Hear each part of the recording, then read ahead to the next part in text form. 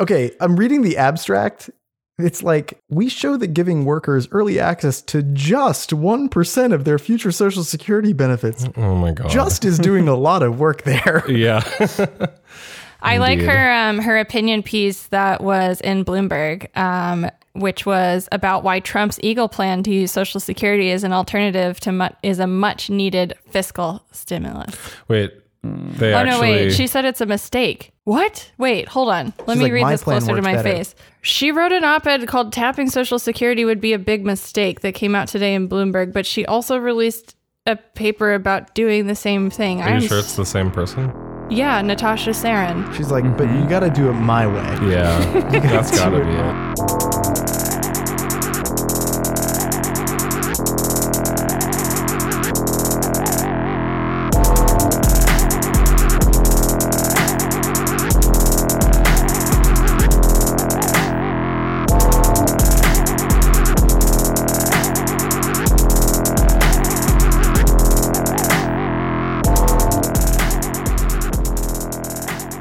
Welcome to the Death Panel, the official podcast of the CPC.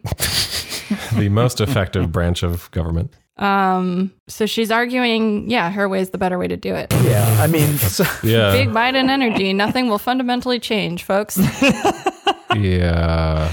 Oh, God. It's as if there is actually no daylight in between the two of them, and yet their people seemingly still see some kind of difference.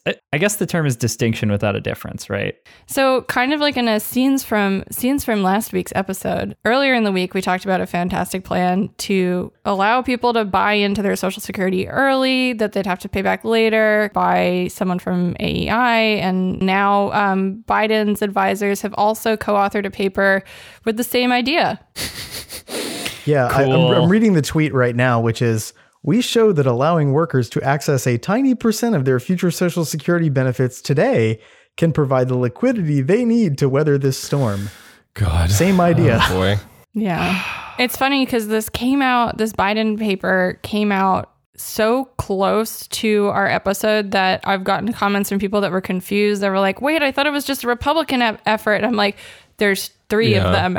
It's actually that there are three papers, but we only knew of two at the time of recording. My bad. The paper was released a full week prior, but literally between us recording that episode and about at the time I started editing it, that became like people caught wind of it basically, and it started getting posted around a lot. Which is why I was saying, and so it was, by the time I was posting the episode, everyone thought that we were talking about the Biden plan. Yeah. God damn. So basically double fuck you to Biden for like just ruining our episode timing. Yeah.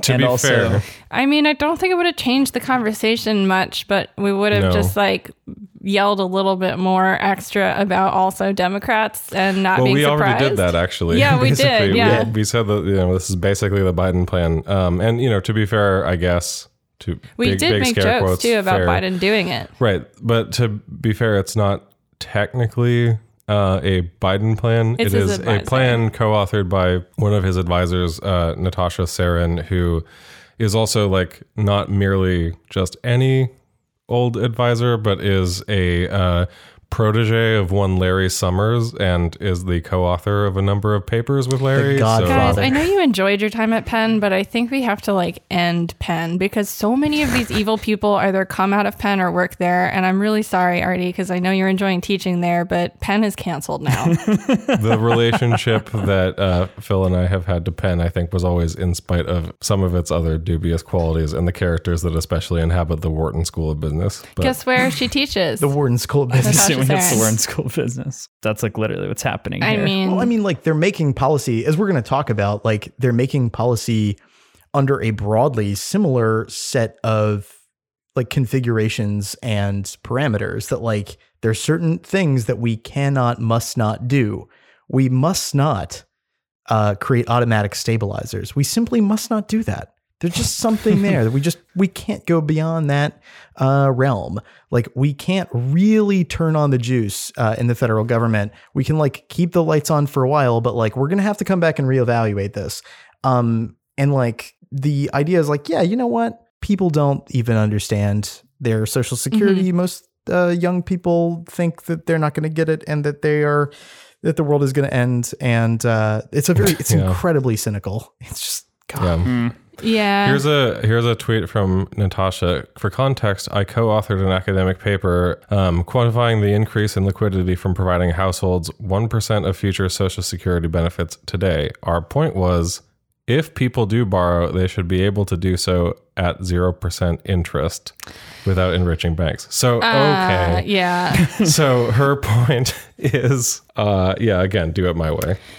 She said another thanks, tweet. Natasha. The conceptual point in our recent paper that optimal savings rates vary over time is second order relative to the human point that we do not provide enough for the most vulnerable among us. It's quite convenient that this blew up, and a mere 24 hours later, you've got this op-ed saying they're taking and twisting my words and we're going to protect Social Security. And, the way we do that is we allow people to do this, but with 0% interest. Perhaps stop taking my work product and putting a Republican tint on it. Perhaps the only effective damage control I've ever seen out of the Biden camp. Yeah. I mean, fine. You don't want to put interest rates on there, but it's still me not getting a portion of the Social Security benefit to which I am entitled, to which I am paying into, and also letting government off the hook from creating fiscal stimulus, which is even Jerome Powell, the head of the Federal Reserve, is we are not doing enough on this front. So they're basically saying the best way of doing this is taking from a fund that we are already creating. This is simply do they not understand the basics of what fiscal policy is supposed to be? But call me crazy. For whom, I think, is the question, I suppose. I think, but again, if you want to hear us talk at more length about that ghoulish proposal, it was quite fun to talk about. And that episode is our most recent Patreon episode. It's nice to see that Bloomberg's doing his part to launder their takes on austerity to try and spin it. Aging Empire is what it was called. Thank goodness for Aging of Empires 2. Is that that's the video game. So it's a real-time strategy game where you get to dole out healthcare and stimulus. Social Security futures. It's Command and Conquer. Well, it's like Frogger, but it takes place in a nursing home. Right. Basically. God. Okay. Shall we? I think, we can't talk about that anymore. I will lose my mind. Let's go ahead and get right into something way better to talk about. The whopping 1,800-page stinker Heroes Act that dropped yesterday. Or was it a week ago? I don't know. I don't know what time is anymore because I feel like the past 24 hours has gone very slowly. For me, at least.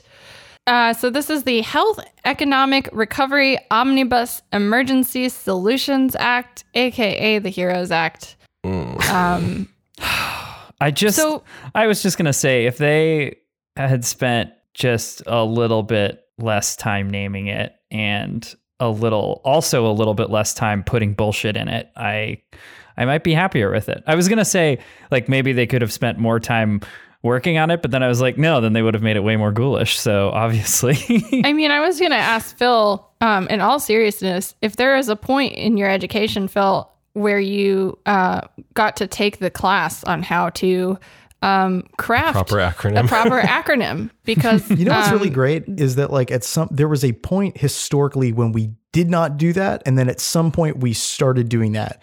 And I think that moment where, we've always had there have been acronyms for laws for a long time.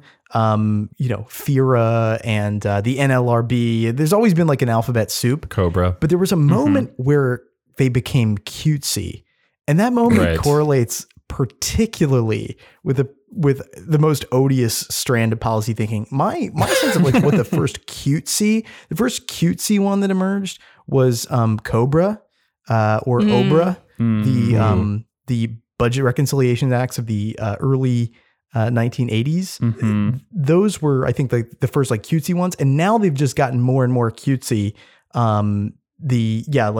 CARES, Heroes. It's sort of, I feel like there's a one-to-one matching between the sort of substantive significance of what you're doing and the cutesiness of the name. The inverse. I think one-to-one. I think especially when it becomes, especially the more both cutesy but also trying to be didactic it is. Obviously, Cares and Heroes are like extremely cringeworthy examples, but also one can't forget the Patriot Act.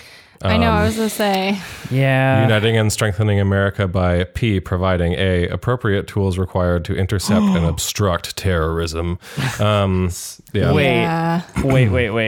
I genuinely did not know that the Patriot Act was an acronym. I just figured it was like tyrannical fucking demagoguing. I genuinely thought that it was just called the Patriot Act. Fuck. I mean, TBH, like, Cares and Heroes completely vibe to me with like a John Boehner run Bush era vibe. You know what I mean? Like, it's very 2012, 2010. Like, it just feels like kind of nostalgic. So maybe what they're doing is, like, in absence of providing people with the most basic modicum of social support and a safety net, they just want to make sure that you're reassured. Yeah.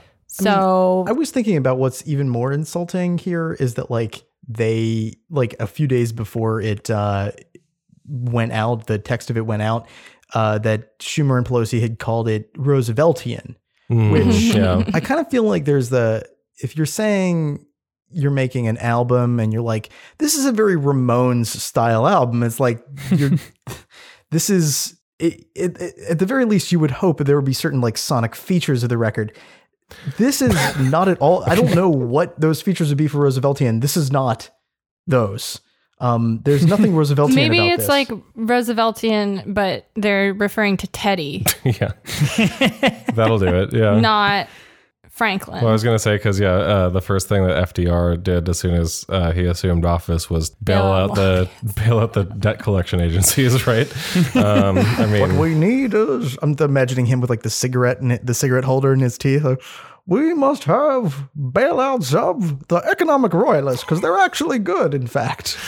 This was his third Bill of Rights, I believe. Anyway, but I mean, in all seriousness, though, this has really been bumming, particularly me and B, the fuck out for the last 24 hours. Because I think, honestly, for us, and I think probably everyone else on this podcast, I would imagine, feels the same way.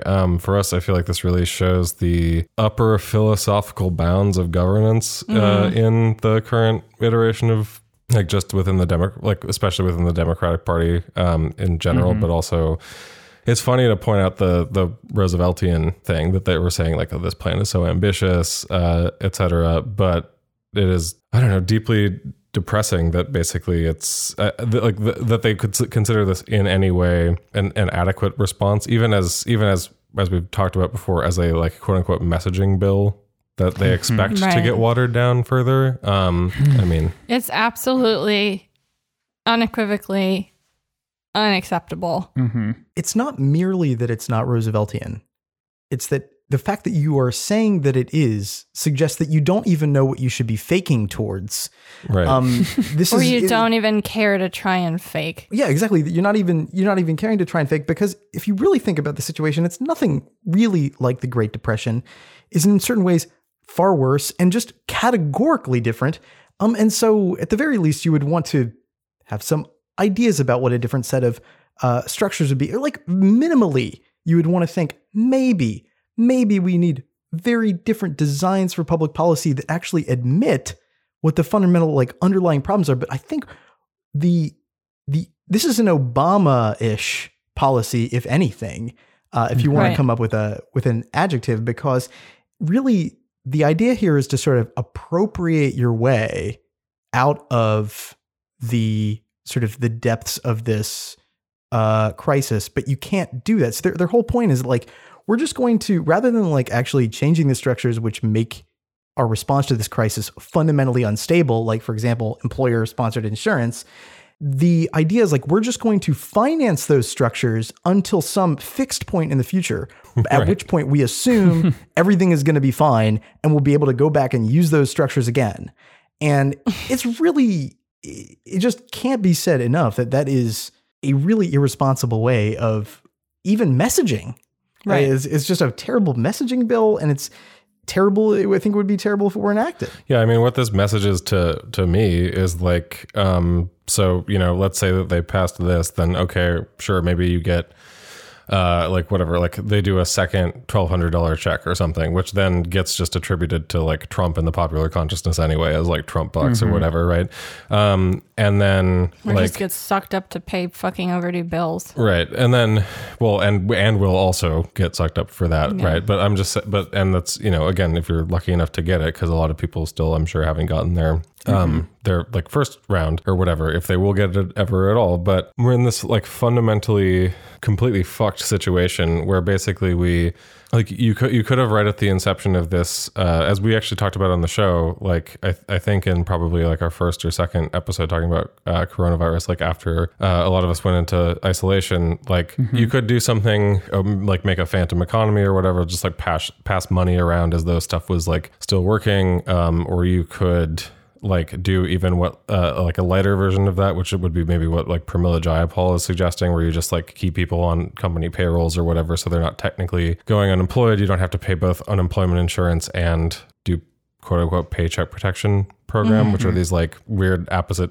categories or whatever. They like are just, it's supporting two structures that you know don't actually address the problem, particularly in a situation of crisis, right? Especially not for something where it's like a blanket universal, like I would understand one thing if you're trying to implement like both paycheck protection and the unemployment stuff, if like one industry was collapsing, say like airlines, right? And so you want to sort of give those options. It is like absolutely a waste of time and stupid in the context of a crisis of this scale, though. Yeah, it makes no sense to me. Right. It's like a response meant almost for, it's like even it would be, this response is even probably would be inadequate for a singular economic crash, the way that like the 2008 like crash unfolded. Right, exactly. You know what I mean? Yeah. Like, and this is something that is, you know, this weird unprecedented rolling like, you know, again, reduction of demand, cessation of activity of a lot of sectors due again to like a massive health crisis. And so, you know, instead of acting when they could have, right, they like did the first one, they issued they did paycheck protection program and like the unemployment insurance provision, and then they like issued singular $1,200 checks to some people, and then it's like, and then literally went on vacation, right, for a month, for like almost a month. Now it's like almost a month after that, after they got back from that vacation, and they're doing this. So I think what this signals to me is like, okay, so maybe by the end of this, like some people will have gotten maybe, I don't know, $3,600, $4,800 or something over the course of the next like 6 months or a year. And like, meanwhile, all of that is going to be eaten up by like the debt collection agencies and the landlords that they're bailing out. And then, but then like fucking basic supply chain shit is going to break down in the meantime. You know what I mean? It's like fucking country is going to fall apart if they continue. And this is the message that they're sending is like, fuck it. Just like put a brick on the fucking gas and just like let it go over the cliff. Right. I right know exactly of all the times that either a government agency or individual or a piece of legislation or person passing me on the street has made me to feel like a completely like worthless like waste of space, that, you know, they have zero interest in ensuring that I have like the opportunity to survive. Like,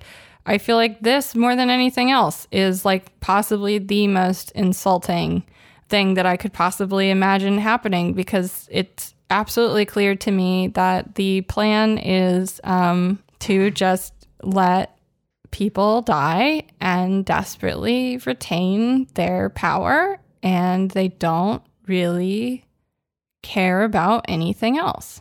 And they don't really care if everyone dies. Yeah, I mean, if they did even a little modest amount, even a symbolic amount of caring about most people who are going to be put onto the rails in this crisis, they would at least signal or include some language in the first draft of the legislation that they knew privately they would eventually have to take out, but they would want to signal it because they would want people to know that they care. Like maybe something along the lines of the emergency Medicare legislation that Jayapal's introduced, which basically says, look, don't worry about your insurance.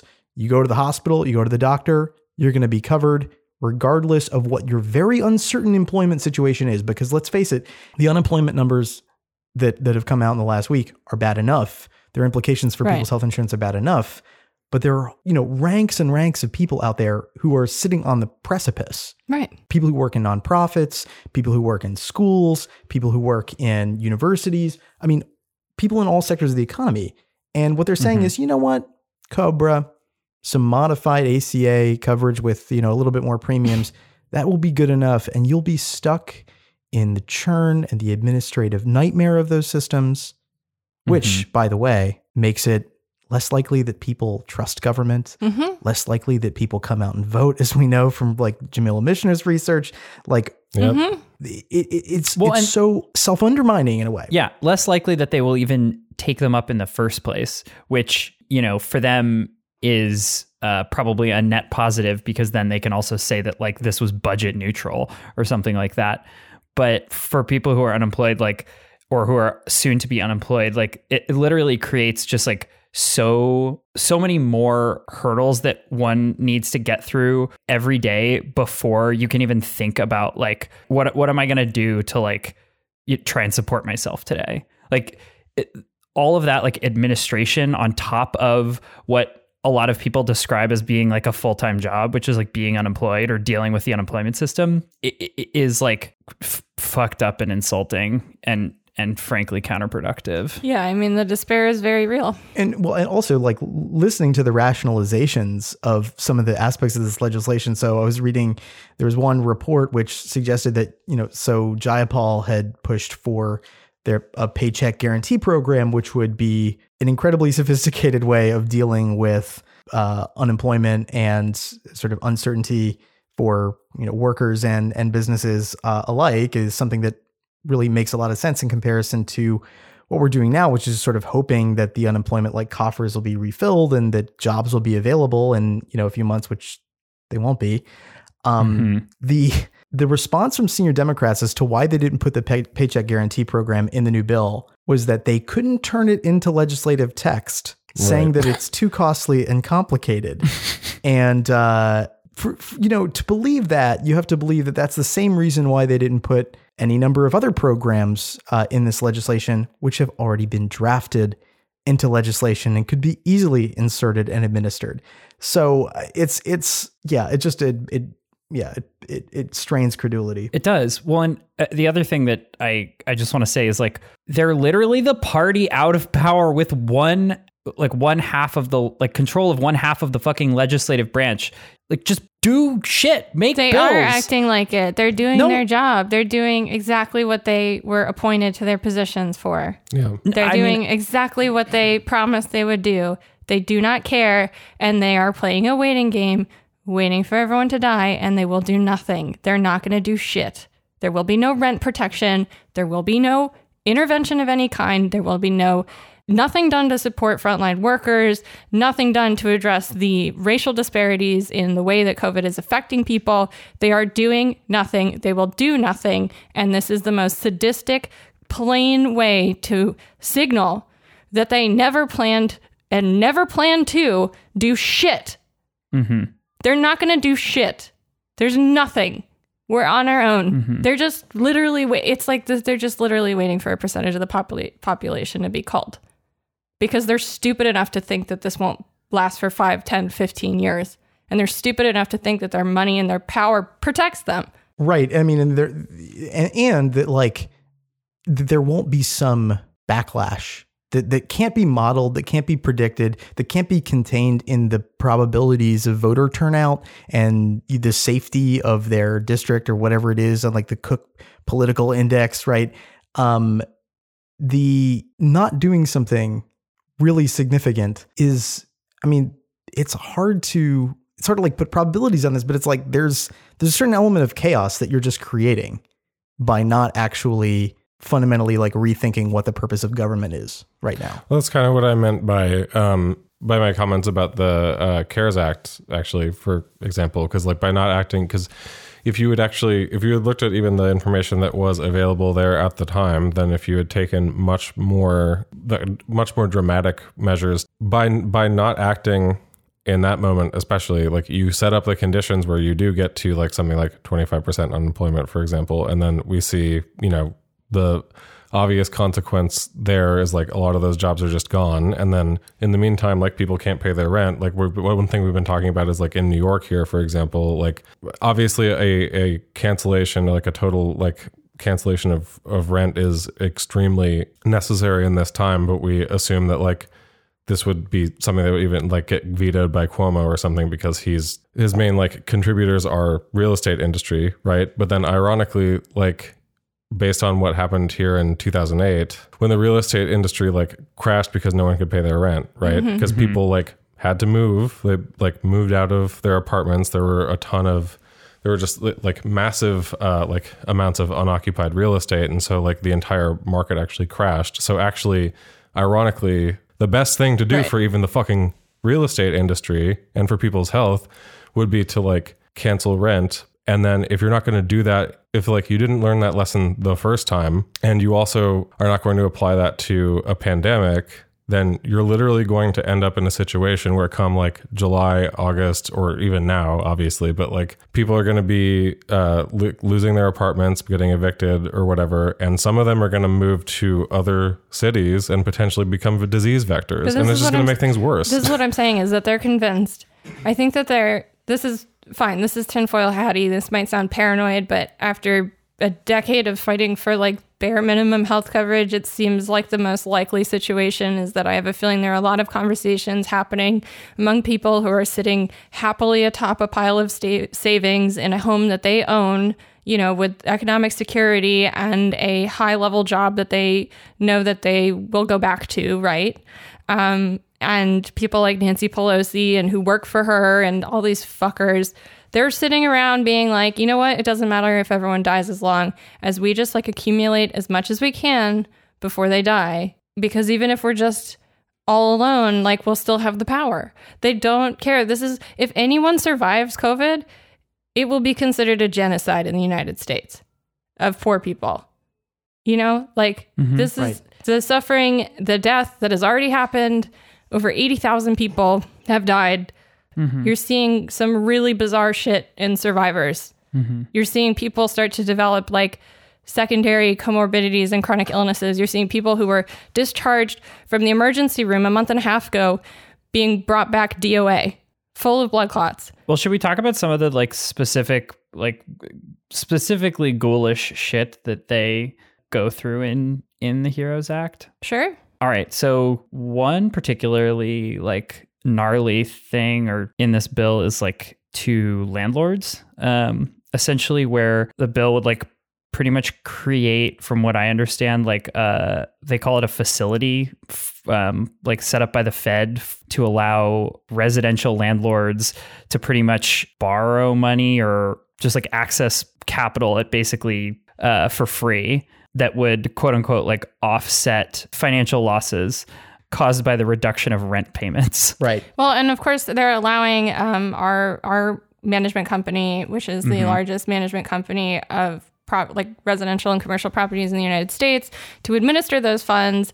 And they're also allowed to use their research after, I think it's a 30-day cool-off period that they learn in administering these funds to make investment-based decisions, which means that the largest real estate company in the United States can, I think, just wait 30 days and then buy up all the buildings that they know are about to foreclose because they've been doling out the money. Just like last time. Yeah. Right. This is what I'm saying. This is a asset grab. This is a land grab. Dragons sitting on a pile of gold in a cave, bringing more gold. You know what I mean? While everyone outside is dying and they don't care. Right. And it's at the same time that they're making this. And again, I think it's worth like looking at the details of this Fed facility. There's no cap. None. There's a reporting requirement. There's no cap. Very, very different than all of the hoops that they force state and local governments to go through to prove that they absolutely needed, the CARES Act money, which, was so like complex. Like the Treasury Department had to issue all this guidance, and it's still sort of confusing as to what state and local governments have to do to get it. Yeah, they're like only giving those to cities that have like really good bond ratings or something, right? Yeah, so that was like the Fed facility. It had a term sheet that was basically like you have to have a I think AA rating or above or something along those lines. But it basically limited the number of cities significantly and cut out a lot of major cities in that. So this is like, you know what, landlords, were you shitty at managing your money before? Okay, fine. You know what? Just go for it. You're not going to be You're not going to be shitty about managing this money, though, are you? Cities, fine about that, right? You're going to do. You can't trust the government. You can trust your landlord, though. Well, no. This is the thing. Is like what your landlord cares and knows what they're doing for sure. This doesn't merely, I guess you could say, it simply reaffirms, but I guess it also strengthens the idea that, in fact, who is the government? Who really governs? Who controls? Employers, landlords, insurance companies, and debt collection agencies, banks. Well, also, let's just think about the fact that like a city can't like liquidate all of its assets and then move to another state. Like a landlord presumably does have that ability. Just saying. Yeah.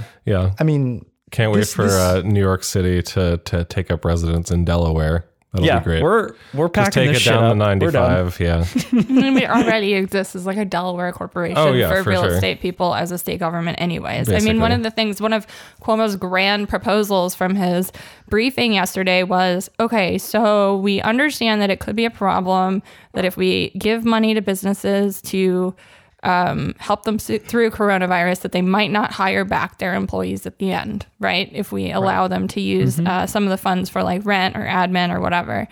And to fix that, what we'll do is if companies don't hire back the exact same amount of people that they had before coronavirus, they will have to pay the money back, which is the most labor intensive, stupidest way to possibly do, like.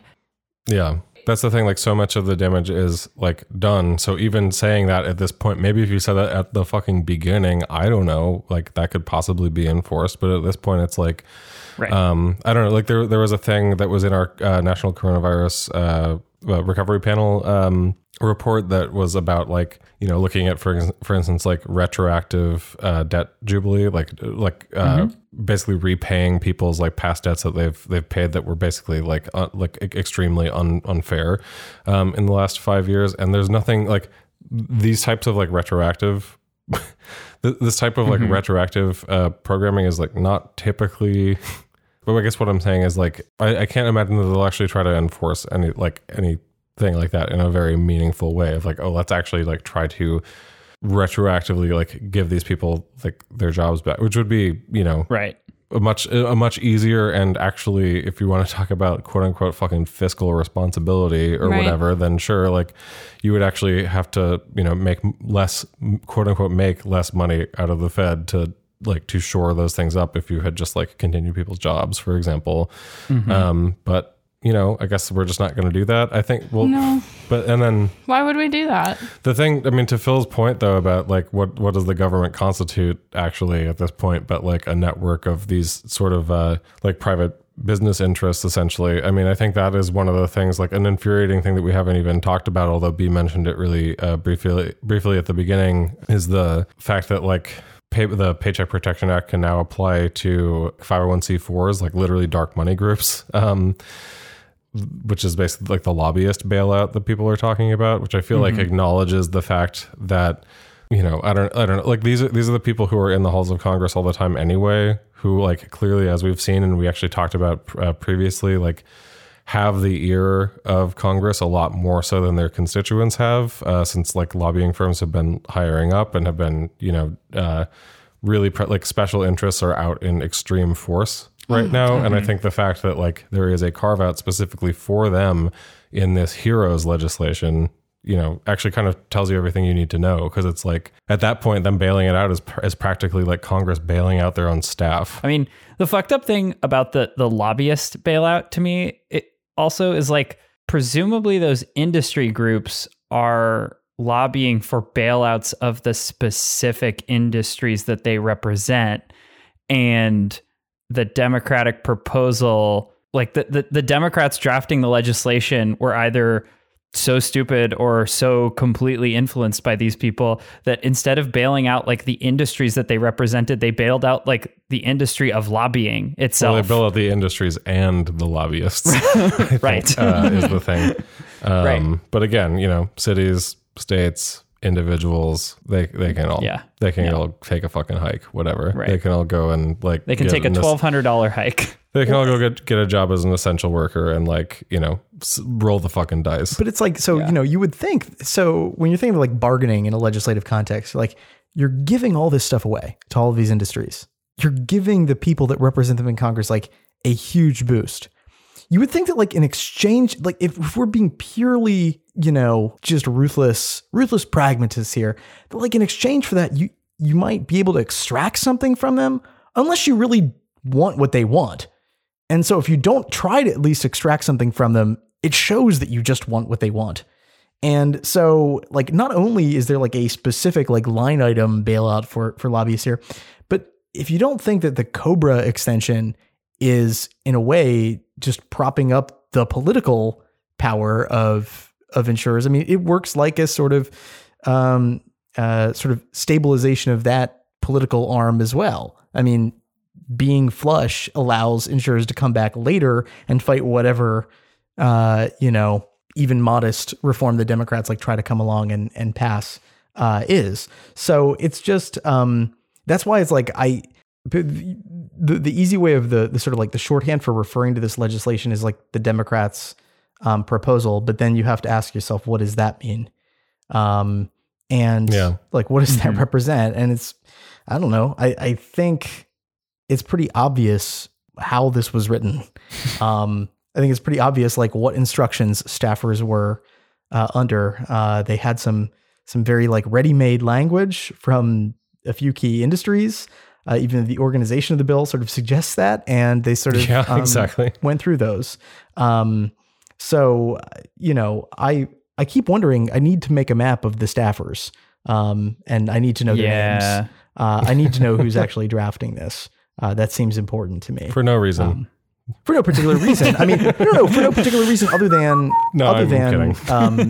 it would be nice to know who I should, email legislative ideas to that are also ready-made that can be slipped in. We could start an industry group. Maybe we shouldn't have started a think tank. Maybe we should start like the, we could still do that. What could we call it? The Benevolent Society of Arms Manufacturers. Well, we have a missile company, don't we?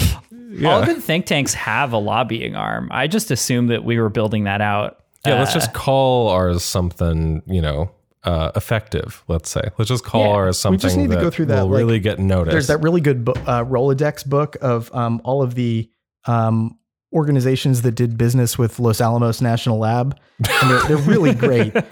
Scientific Devices, Ortec, NMC, Intertechnique, Laminex Industries. We could be any one of these. I think when we were reading about nursing homes for the episode on for the patron episode this week, I came across a name that was like, I think it was AmeriHealth, which that one got me. You know what the second that's a 2-word company. It's AmeriHealth Caritas. Yes. Oh boy. Nice.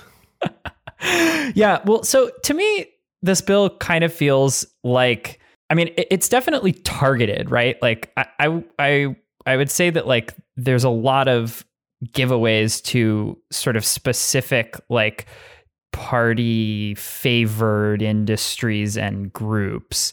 It kind of in the same way that like the what was it, Trump's tax cut bill in 2018 like felt like it was targeting like, specific industries that are like sweethearts of the Republican Party. To me, this just like feels a lot less like any kind of like a quote unquote COVID related bill, and really just kind of like the addendum to a tax cut that the Democrats really wanted to pass. Oh yeah, I mean they don't call it omnibus for nothing. Huh? I mean, yeah, I think like specifically, I really think that the SALT cap rollback is just like Why? Why does that need to be in there? What does that have to do with anything? Keep Nancy's keepers happy? I don't know. I mean, it's keep Nancy's taxes low. It's not even that. It's not even that. This is just like more privatizing the response to the virus. Yeah. They are just doling out contracts. They're doling out contracts the same way that they were trying to do before the virus. And they're still trying to shake the same hands and whatever. It's just privatizing the response. That's all this is. That's a really good point in the sense that like earlier I characterized it a different way, but I think you're right. I think, and I was wrong. The way that I described it is they're trying to appropriate their way out of this crisis so that they can preserve existing structures. That's not quite right though, because what this does is it actually further empowers these new sort of lords of the economy. And it will further consolidate industry. It will further sort of entrench the power of property owners. It does privatize the response to the crisis in a huge way. So it's not merely preserving a fundamentally flawed existing system. It actually builds something worse. It could allow for the building of something new. And I think for the Congressional Progressive Caucus, which at least at this point claims that all of their members have been instructed to announce that they are undecided on the bill when whip checks come around. You shouldn't just be undecided on this legislation. A robust response, guys. I mean, what are the two scenarios? Jesus. That at some point Democrats are going to take a few of the bills that Jayapal has written and put them in there? I think it seems doubtful to me. Yeah. And their challenge is that they'd be like, well, see, this is why private industry needs to step up to the plate. And, maybe you should be looking to private help to do mutual aid efforts, or maybe you should go fundraise on GoFundMe for your rent. It's the same bullshit that they tell patients over and over and over again when they deny us care for decades. They say, go ask the drug company. Go ask a church for money, apply for charity care, go find a disease-specific advocacy organization, or maybe in last resort, you can go on Medicaid and apply for disability, but that probably won't work. So in the meantime, set up a GoFundMe and make sure to beg everyone to chip in some of their meager stuff, because you can't look to the government for treatment, care, and support. You got to look to a network of private for-profit institutions, because that's how this works. We want to help you, but those guys on the other side, they don't want to help you. They don't even say that though. That's the thing that pisses me off, is no one even pretends that they want to help. Yes. I've been at the Social Security Administration in the process of applying before my appeal came through was the worst, right? Where I shit you not, on 4 separate occasions I was told, you seem to be in a very dire situation, and I'm concerned that you will die without health care, but there's nothing within the Blue Book that allows me to do anything to help you. But please call us back if you get the big C, cancer. Because then we'll take you seriously. We have an exception for cancer, right? And we have an exception for ALS, and we have an exception for dialysis. So if one of those 3 things happens, please, we should be your first call. Otherwise, get bent and get the fuck out of my office, because I'm very busy and I have a backlog of cases and hundreds more people to see, and I'm underpaid and not supported. And this is that is the experience of this bill for me, reading this fucking bullshit. Mm-hmm. Yeah. Call me back when you're dying of COVID. We'll cover your care when you're dying of COVID. Call me back when you need a plot in Potter's Field. Yeah. It's go get fucked. Don't think anyone knows how to follow that exactly. It's unfortunate. I mean, okay, so real talk. The 4 of us know that the social services aspect of COVID is the easy part. Right. Am I right? Yeah, exactly. We're all agreed on that. Yes. I've been talking to a lot of doctors. I've been talking to a lot of nurses, hospital tech workers, EMS people. I troll the message boards for this stuff too, because I'm incredibly concerned for the safety of my care team, more so than I even am for myself. And COVID, the disease caused by the novel coronavirus, or SARS-CoV-2, is a very confusing intellectual project for like the medical field to address, right? It is a terrifying, incredibly complex, unprecedented, very contagious, very deadly virus that causes potentially like long-term chronic debilitating conditions. I was sharing this with Artie earlier today, but like the ME/CFS Foundation, which is sort of like the largest, like most trusted organization advocating for like a very rare and misunderstood disease that is also caused by a virus, like my disease also, which is like a post-viral chronic autoimmune condition. Right. In Italy, they have people who recovered from coronavirus. 90 days later, they have Guillain-Barré. Yeah. You know, we've got kids with Kawasaki showing up. And people with like Hashimoto's, you're saying, right? Oh, yeah. Yeah. They've seen people showing up with like symptoms of Hashimoto's. We've seen kids with Kawasaki. We are seeing, as I was saying, like people are discharged. They're fine. They come back and they're not okay. And sometimes it's 30, 60, 90 days later. You know, the difference between something like the immune response in COVID and something like MS as a long-term autoimmune condition, it's about, I mean, physicians who are listeners or nurses, anyone, please feel free to correct me on how I'm explaining this. But in a lot of ways, the difference between these like chronic debilitating conditions versus like a temporary immune response is just the duration, right? So for all we know, people who recover from COVID could be as sick as I am for the rest of their lives too. So, some people could for sure. This could require lifelong treatment. We literally have no idea. Anything is possible in those terms, right? Right. And well, because if it is like Zika, but then or like Lyme disease or something. Lyme disease is a perfect example of this. Because then that's something that like we can, you know, like treat, but then it causes an autoimmune disorder that goes on, and it seems like debilitating. There are at least some cases, as pointed out, especially I think by like that ME/CFS foundation you're pointing me to. Like it does seem like there are a bunch of cases that do show that like people are just like not the same. Like a bunch of people are not the same. I think it was I think it was out of China. Recovered patients in Wuhan. They had 6 more cases, by the way, this past week. I think they had 6 positive new cases. They also are seeing cases of POTS, which is a very rare and very poorly understood, very dangerous condition, which is primarily dealing with like positioning, tachycardia, and your blood pressure. And there are a lot of who experience that. Yeah, POTS is like a lot of people who have POTS, like people tell them you're crazy, right?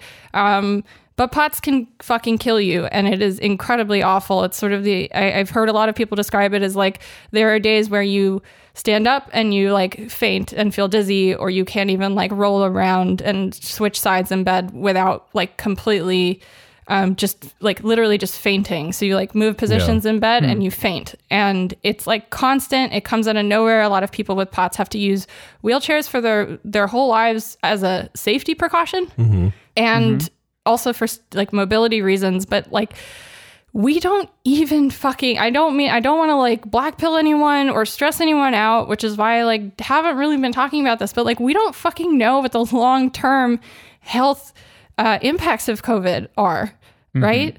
And we have... But no, just go ahead and open up. Right? Like, whatever. Like, God. This is like crazy, aggressive, killer Lyme disease, right? If Lyme disease in and of itself weren't already terrifying, aggressive, and poorly understood, this is like 10 times that. Yeah, I mean, and the social safety net stuff is the easy part. Yeah.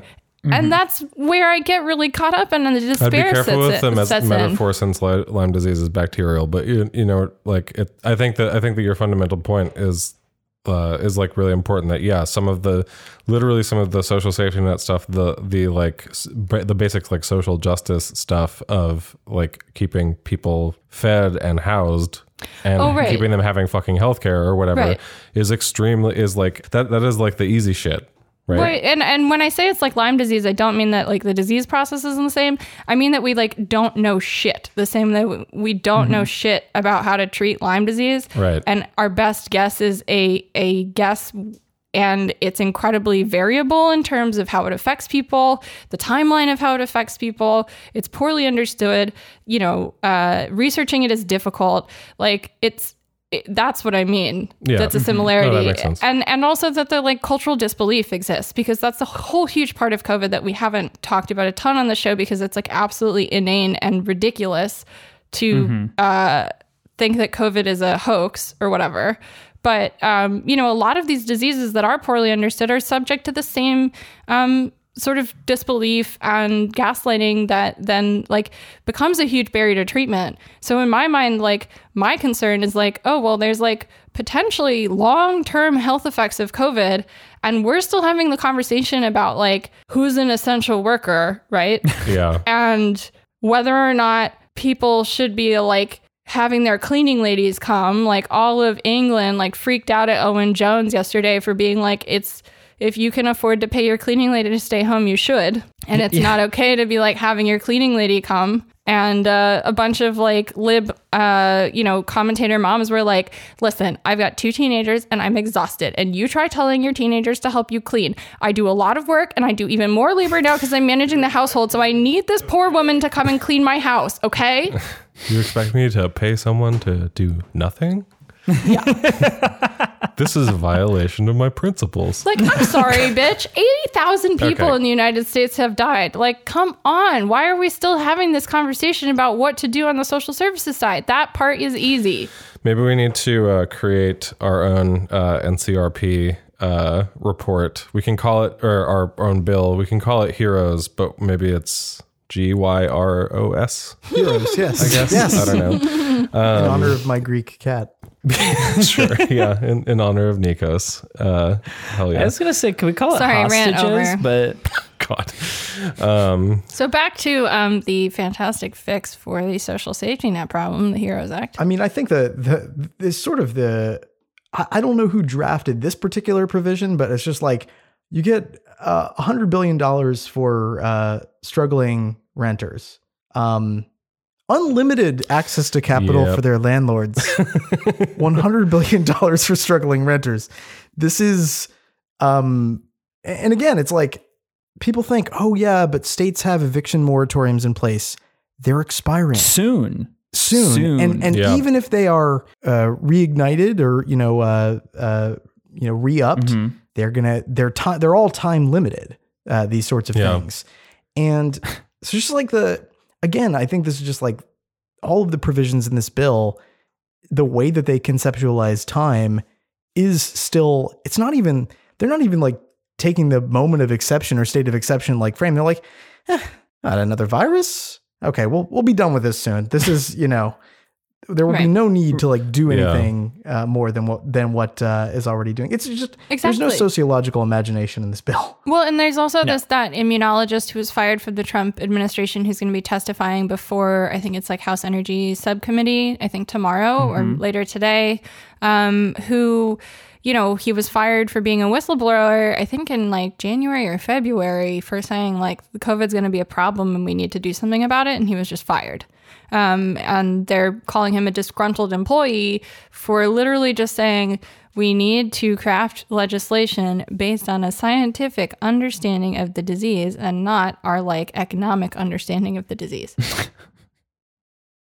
What a radical, disgruntled employee he sounds like. He is an immunologist. He deals in like infection and allergy and respiratory stuff. He is a doctor and a public health official. And he just basically said it might be good if we base some of our timeline estimates and understandings of the disease and the legislation that we're passing on an actual scientific understanding of the disease. And that is unacceptable speech right now. I mean, this is the exact shit that you would expect out of the Trump administration, though. Right. But also, so it's no different from everything we see on the other side. Right. But I guess this is what I'm saying is that since like we're talking about the HEROES Act, what this shows is just like how we've been talking about how,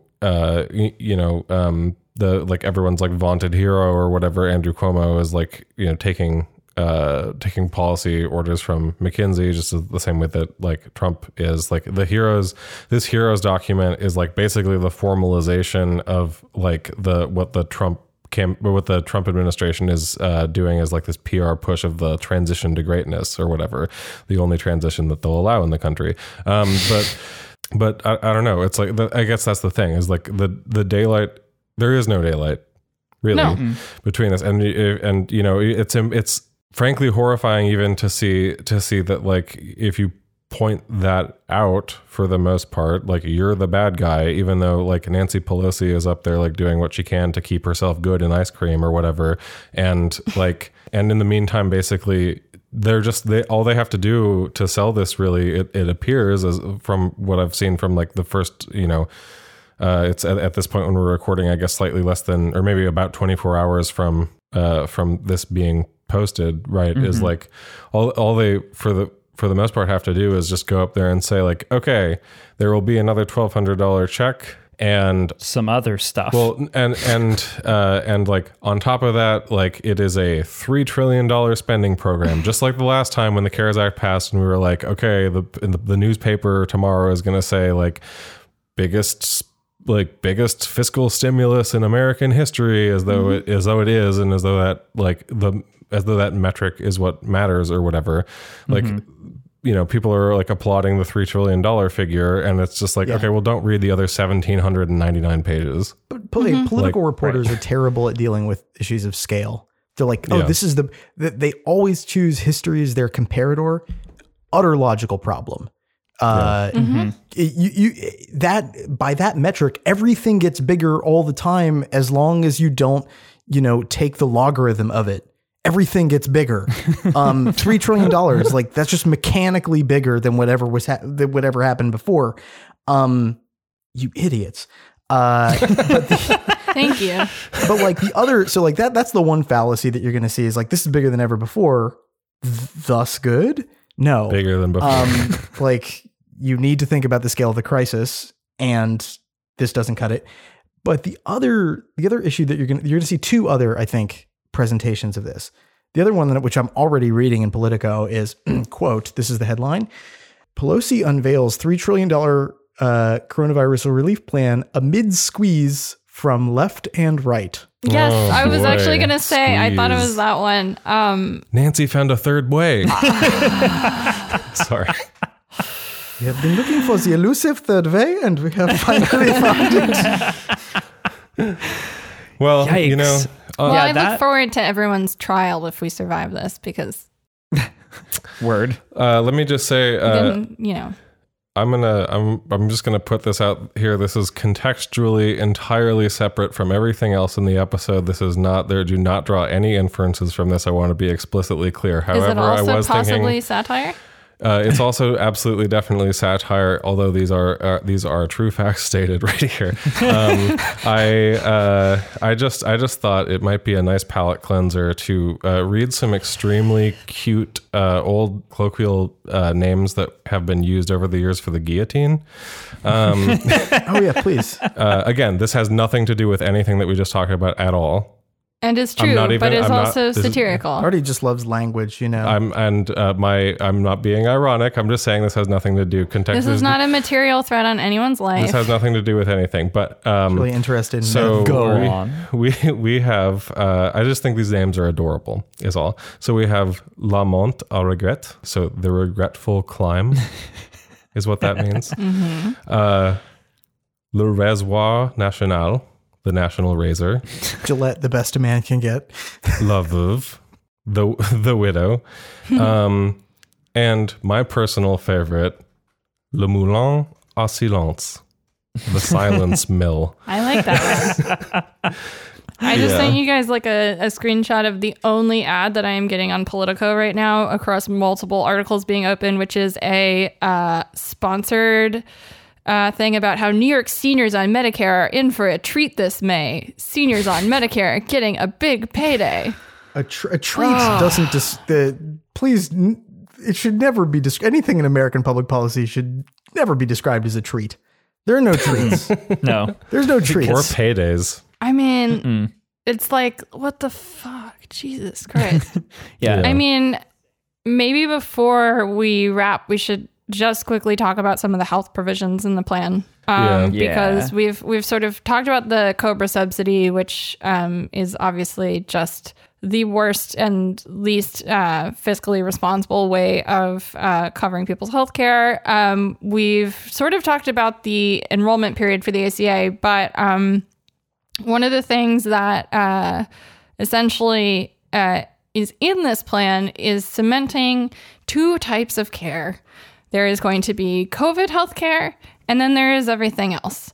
And, this is like another sort of extension of the stuff that we've seen, like people being like, oh, well, the testing's fine. Oh, this is fine. Oh, that's fine.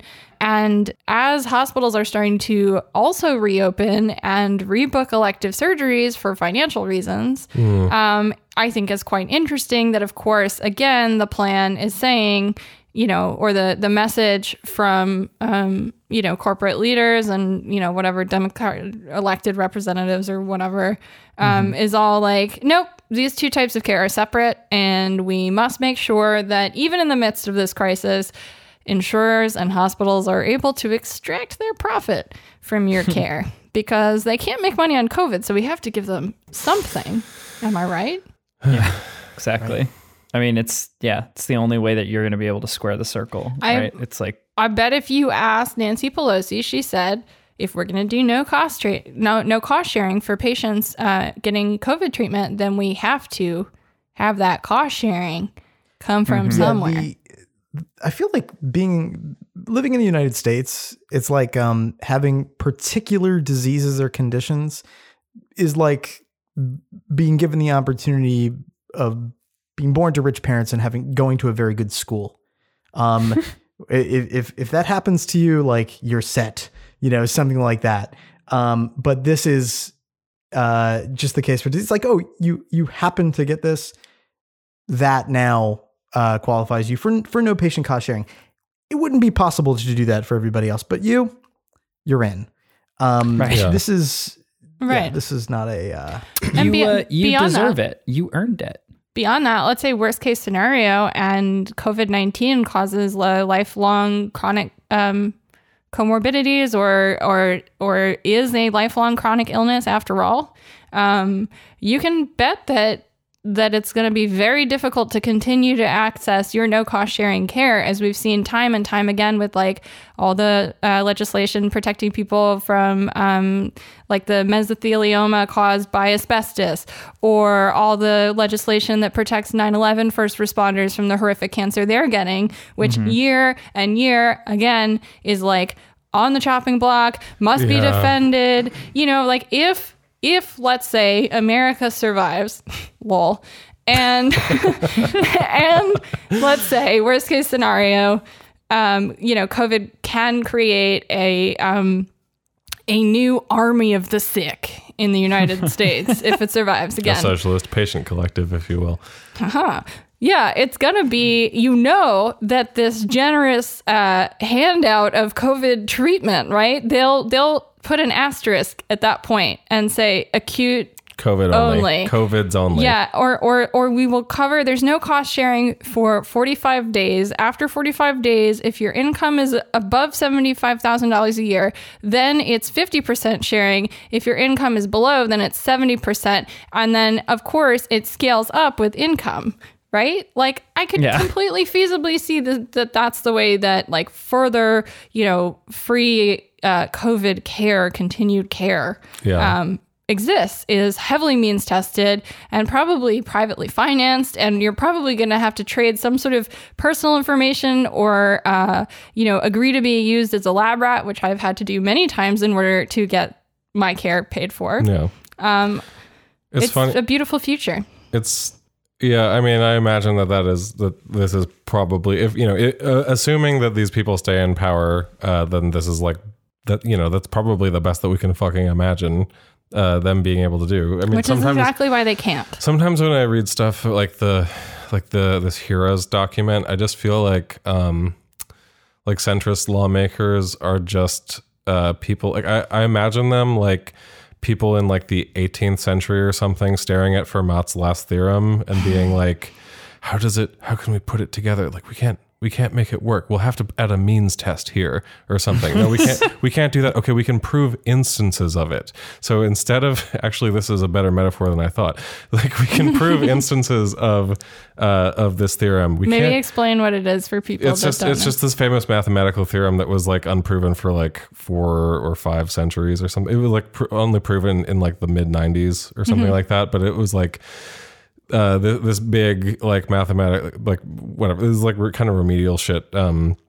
Now in terms of like a like science historical context or whatever. But it was like a long unsolvable math problem. Yeah, it was like this legendary math problem. Yeah. But it's funny because like it was always a big thing when people would prove individual instances of it. And I'm thinking of those. Sorry, this metaphor is getting tortured the more that I explain it. But it's like similar to like, okay, so now we solve it for the first responders, right? We solve it for the COVID people. We solve it for maybe cancer.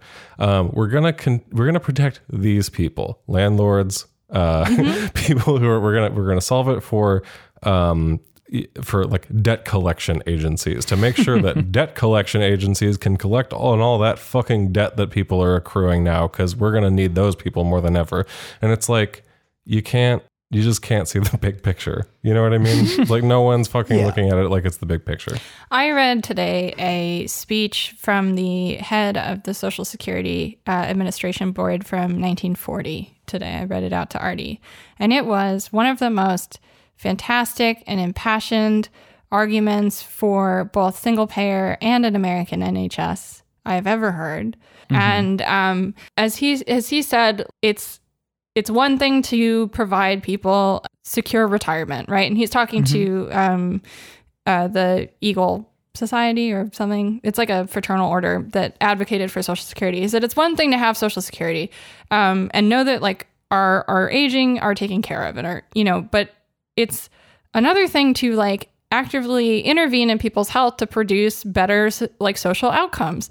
And but the problem is that there is sort of like too few light and too much heat in this conversation.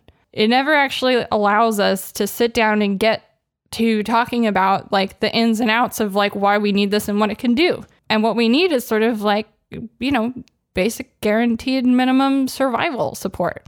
Yeah. And, this was around the time when like the AMA was like hiring PR firms and organizing to advocate against a sort of national socialized health program and stuff like that. And it's just, there's still like too little light and too much heat on all of this. You're talking about a speech by Arthur J. Altmeyer called "How Distant is the Goal of Social Security?"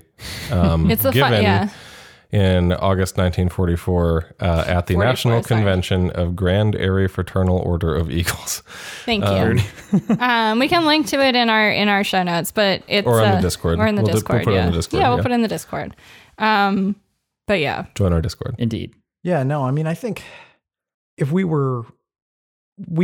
me put it this way: if you've listened to this podcast for like the last 10 weeks, no one here was thinking that the leadership of the Democratic Party would produce a piece of legislation that would be up to the task of this moment. So I feel like this is in many ways not a surprising moment to be in, but it does sort of suggest that the pressure that we thought could be brought to bear, at least in some way, that there would be maybe one win, something, that there would be some accommodation, which is, of course, going into the 2020 election, this is what we're going to hear, that there needs to be some, reconciliation of the left to the best option on the table. But this isn't really about that. This isn't about, a reconciliation between two wings of a party. This is about a party who claims to be the party of governance and the party of like good public policy, and the adults in the room not hitting a pretty objective set of marks for what a crisis response policy would look like, even in a pretty well-developed neoliberal political economy. Even within that context, this is a kind of abomination. So this is, not necessarily, a place that I'm surprised that we ended up, but same. Yeah, I mean, it's okay to completely reject and insult this policy and to slap it in the face. Oh hell yeah! Yeah, I mean, sure. I think this proves that when some of this all started, we started talking about how a lot of people in positions of governance were employing sort of magical thinking, and I think that that it seems as though from this document that magical thinking has emerged cocoon-like. It's a beautiful butterfly. As a I don't know, like a death drive, practically. I mean, I don't really know what else to call it. I think the concessions Phil was talking about are being willfully ignored to the extent that they that we're seeing them. I mean, like, for example, even, and I know this is a separate arm or whatever, because transitioning to talk about like the Biden campaign now, but like for example, like the advisory committees that are being proposed by like the Sanders team and that are going to basically like meet to try to inject some like more left policy into the Biden platform. Like those are like an AED like for Biden for show, basically, and I don't think, and I will just say that it's a bit disappointing to see some people in particular who should know better, like looking at this like signal as something that is not just like, I don't know, like a PR thing practically. Oh, yeah. I don't know. Like I would love if the Joe Biden team took on like Stephanie Kelton as like a senior economic advisor or whatever, and just like listen to what she was saying. Like that would be the best version of Joe Biden, basically, is if they just took some of these policy people out of the Sanders team. But I think it's like pretty clear that those, they're going to be reading a list of demands to like a brick wall. Yeah, maybe they'll be up against the brick wall. Har har. Well, not Stephanie. Well, no, I'm joking. I'm joking. So, I think we give Heroes 5 Pinocchios and an F. Yeah. The Death Panel score. Yeah, right? Totally. I look forward to writing the Heroes Act. Yeah, exactly. Oh man, you're gonna make me want one Get now. some white sauce on it. I know, yeah. With some like baklava afterwards. The Baklava Reconciliation Act. God. You know what I really miss? Phil. Like the thing I miss the most about New York in COVID is I miss the smell of halal trucks. Yeah. Actually. First Avenue. I mean, it's incredibly triggering for me because I know when I pass one halal truck that always smells really good, I'm like only 2 blocks home on my walk back from the hospital. So, yeah, put love in. Yeah. So, 5 Pinocchios and an F. Yep. Ta-da. Yeah. So I think this kind of wraps us for the day. Thank you for listening. Thank you for being part of our community. If you're in the Discord, if not, come join us. What are you waiting for? And lots of fun events. Yes. And if you can, please consider supporting the show on Patreon, patreon.com/deathpanelpod, or you can also leave us a glowing rating on our Apple Podcast ratings. We'd appreciate that. It helps people find the show. And I heard that even though you have to sort of buy your way into the charts, we appreciate it and it makes us feel good to see feedback. So Thank you if you've left us a review, because we do actually really appreciate it. And we are going to start putting the songs into the Discord, I think. Hell yeah. Do we want to say that on this? Yeah, sure. Yeah, there was a request to have us put the songs that we use sometimes on the end of episodes, and so we're gonna be posting those in the Discord. Yes, basically, so we've actually gotten several requests after our first one today. Cool. So so we're gonna do our best to start doing that. Yep. And we appreciate you all. Thank you for listening.